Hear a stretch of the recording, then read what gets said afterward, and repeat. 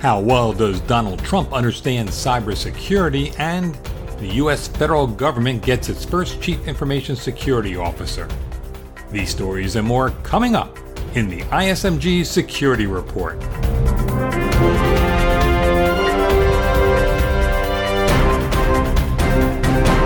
Hello, I'm Eric Chabrow.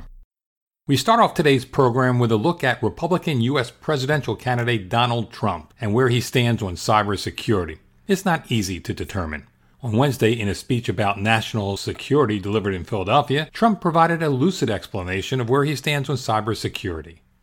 One of my first directives after taking office will be asking the Joint Chiefs of Staff and all relevant federal departments to conduct a thorough review of United States cyber defenses and identify all vulnerabilities. And we have to do that immediately, including to our power grid, our communication system, and all vital infrastructure. I will then ask for a plan to immediately protect those vulnerabilities and then fix them.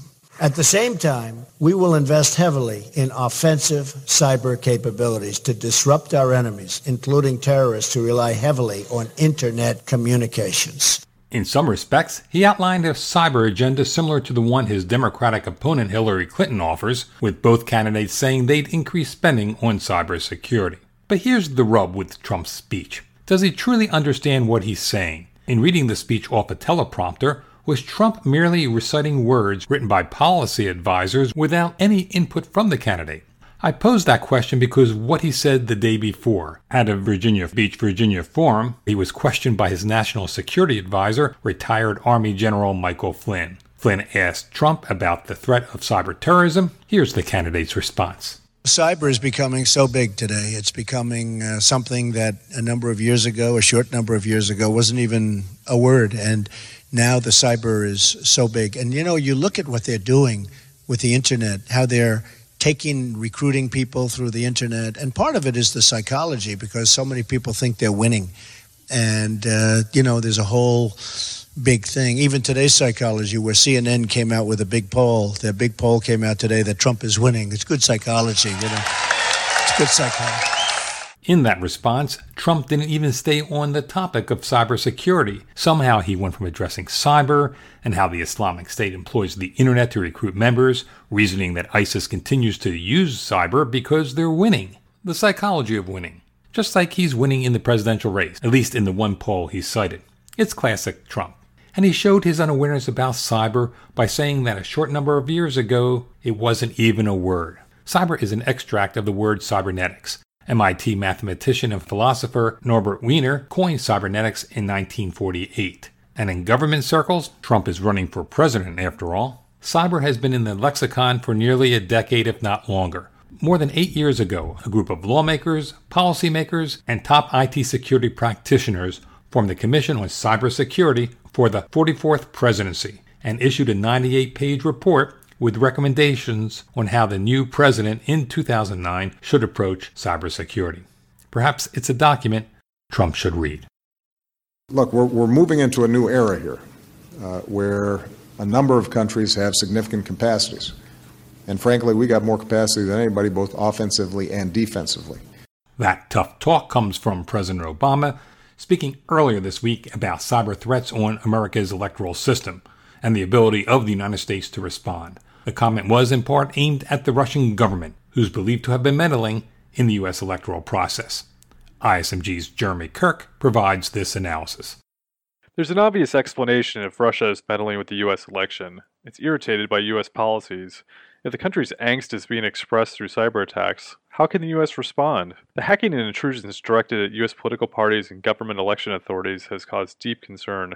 Intelligence and law enforcement agencies are investigating whether the intrusions are part of a broad covert campaign by Russia intended to undermine the November elections. Attribution will be difficult, though. Although several private computer security firms have said the attacks against the Democratic Party and Hillary Clinton's campaign have forensic clues that link to actors believed to be Russian, it's still a fuzzy picture. However, the U.S. has confidently attributed cyber activity before, although with limited technical evidence. In mid-2014, the U.S. Department of Justice filed an indictment against 5 Chinese army members, accusing them of stealing intellectual property from U.S. companies. Later that year, it also quickly blamed North Korea for the devastating attacks against Sony Pictures Entertainment that stole gigabytes of internal data and wrecked computers. If Russia is proven without a doubt to have executed the attacks, an even larger problem looms. How should the U.S. respond? That question is one military experts have only been thinking about for about a decade. It begs questions of how cyber and the real world intersect. If someone downs the computers at a utility provider, can you respond by dropping a bomb?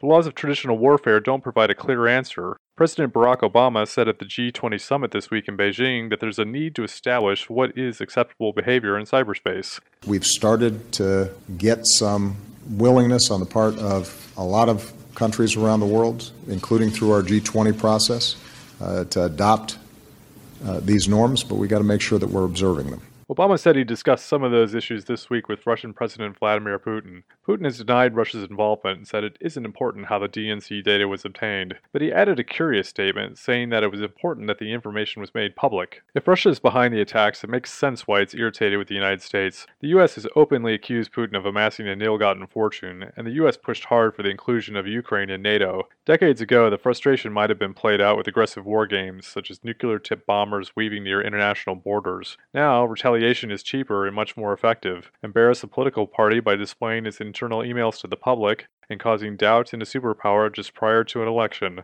For Information Security Media Group, I'm Jeremy Kirk.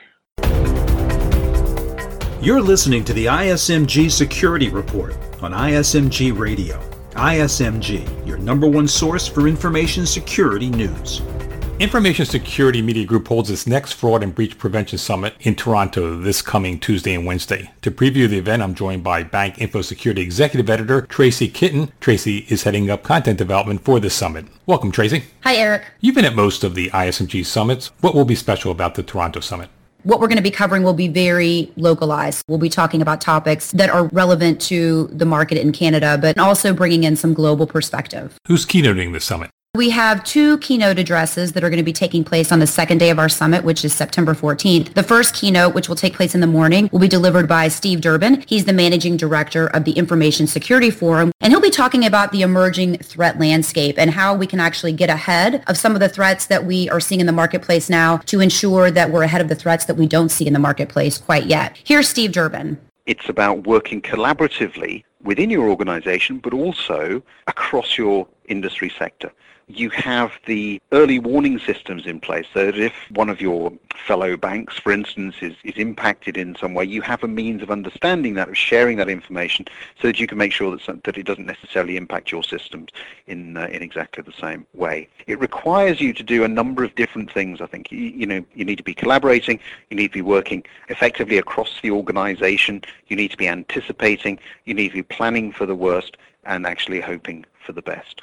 And then in the afternoon, we'll be hearing from Visa, Gord Jamieson, who heads up the Canadian market there, as well as works with North American acquirers. We'll talk about securing data in the future, talking about some of the lessons that the payments industry has learned and how those security lessons can be applied to other industries. In the fraud track, who's speaking and what are their topics?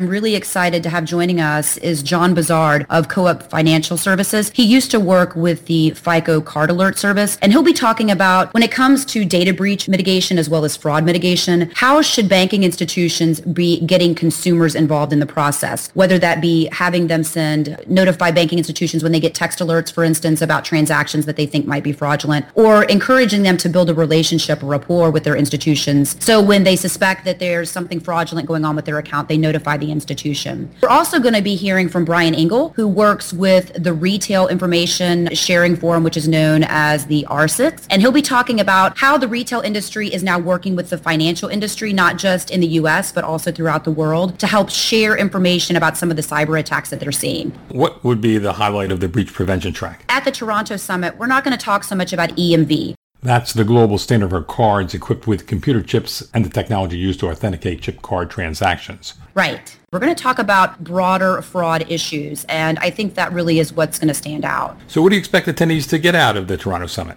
they'll be able to walk away with a little bit more perspective about some of the global trends that we're seeing, and then be able to apply some of that to what they're dealing with on a daily basis. The market in Canada is a little bit unique and different in a lot of ways, especially from a payments perspective, because they have a single payments network, Interac, which really helps to ensure that payments in Canada are relatively secure. For this particular audience, we'll be able to talk about other things that go beyond payments, and we'll be able to bring in some how-tos that will really be beneficial when they go back to their offices. Well, I'll be joining you there in Toronto. Thanks, and I'll see you there. Yeah, thanks. I look forward to seeing you there, Eric. Finally, President Obama this week named the federal government's first Chief Information Security Officer. He's retired Air Force Brigadier General Gregory Touhill, who has been serving as Deputy Assistant Secretary for Cybersecurity and Communications in the Department of Homeland Security. Touhill will report to Federal CIO Tony Scott, who explained what the new job entails when it was created last February.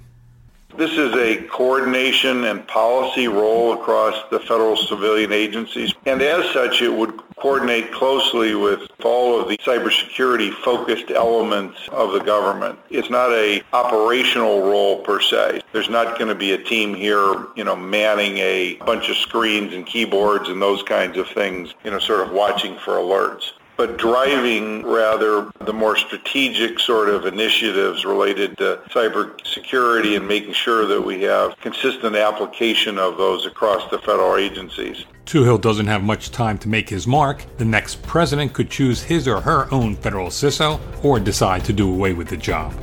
That's the ISMG Security Report. Our theme is by Ithaca Audio. I'm Eric Chabrow. Catch you next time.